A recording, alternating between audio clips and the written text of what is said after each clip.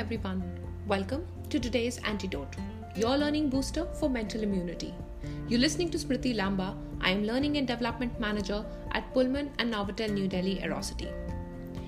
Let me start with a phrase. Great friends are hard to find, difficult to leave, and impossible to forget.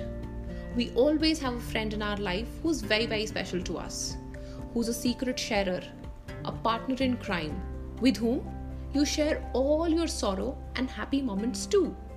I have a special friend that I would like to tell you all. And that's my topic for today. I'm going to talk about a friend. I made a new friend. I didn't want to meet her. I wanted to pretend she wasn't there. But she just wouldn't go away. She was always with me, everywhere I went.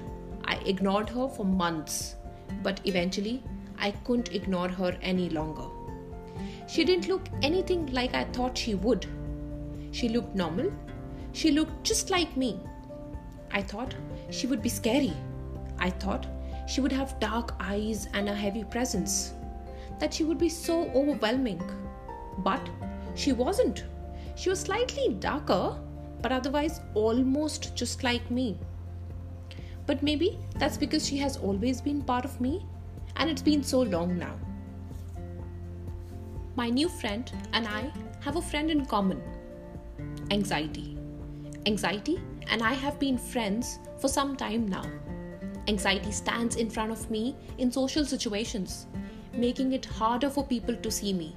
She blocks out the good part of me and screams and yells so no one can hear me. In short, she silences me. I used to hate her, but now I have grown used to of her and accepted her presence.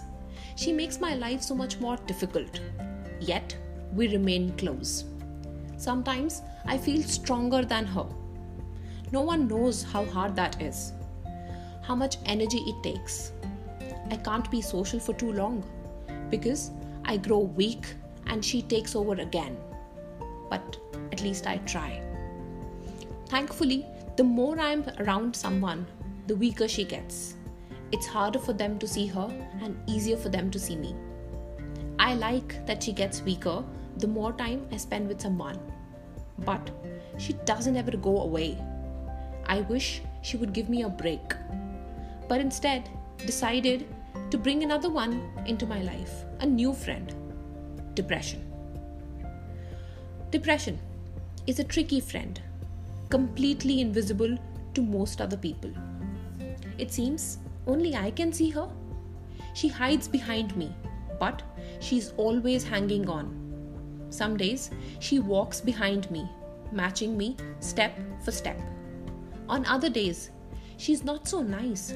She clings to my leg like a child gone limp, and I drag her along with every step that I take. Those days, I can't smile or laugh or love. I can barely walk, and those are just the days. During the night and the moments I'm alone, she often gets the best of me. She crawls into my lap, flings her arms around my neck, and rests her head on my shoulder, trapping me. I am thankful most mornings I am able to get out of bed before she notices. But I never know what her mood be like, how it will change throughout the day. What really surprised me about my new friend was how angry she makes me. It almost feels like she cut my fuse as short as she could and randomly lights it for fun. I think she enjoys my anger because it makes me more like her. When I'm angry, she's able to feel closer to me. But I don't want to be any closer to her.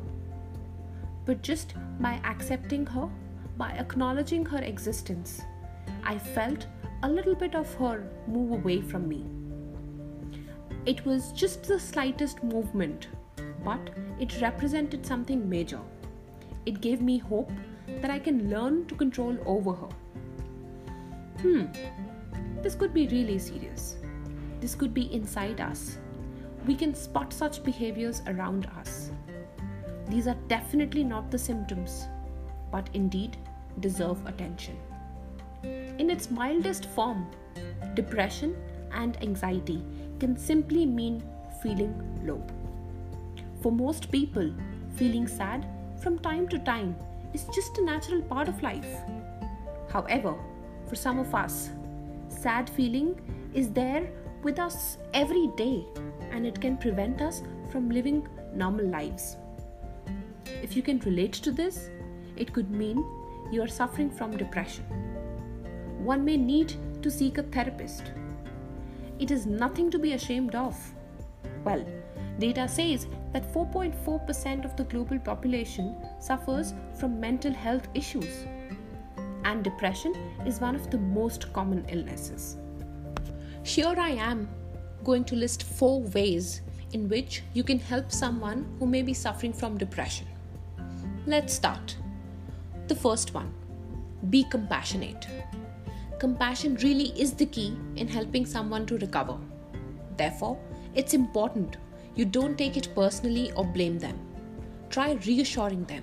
Instead, help them cope with their illness or offering to do something that they're really struggling with. The second one, understanding. They're really going through a tough time, and their behavior may seem erratic and unpredictable. It's likely that they will behave in ways which seems out of character to you.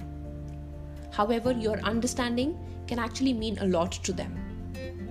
The third one, don't become a psychologist and start diagnosing them or trying to give them advices beyond your knowledge. That is best left to professionals, I guess. The fourth and the most important one, have patience. Recovering from depression can take a long time, and it is important that everyone goes and take their own time. This illness for many is an ongoing battle throughout their lifetime, and they will have to gradually learn how to manage. So be prepared for relapses and spend time with them if they feel comfortable. These are 4 ways. By being compassionate, showing them an understanding level, try not to be a psychologist, and having patience can actually really help them. This may not be the only solution, however, could be of help. Now, I will close this by sharing a small quote with all of you. When you have someone to please, it keeps you on your toes and you are happier. But if your goal is to please yourself, depression is sure to follow. With this note, I'm signing off. Hope this helps you all to reflect on yourself and people around you. Stay tuned for more podcasts. Until then, stay calm and stay healthy. Thank you so much. Take care. Bye.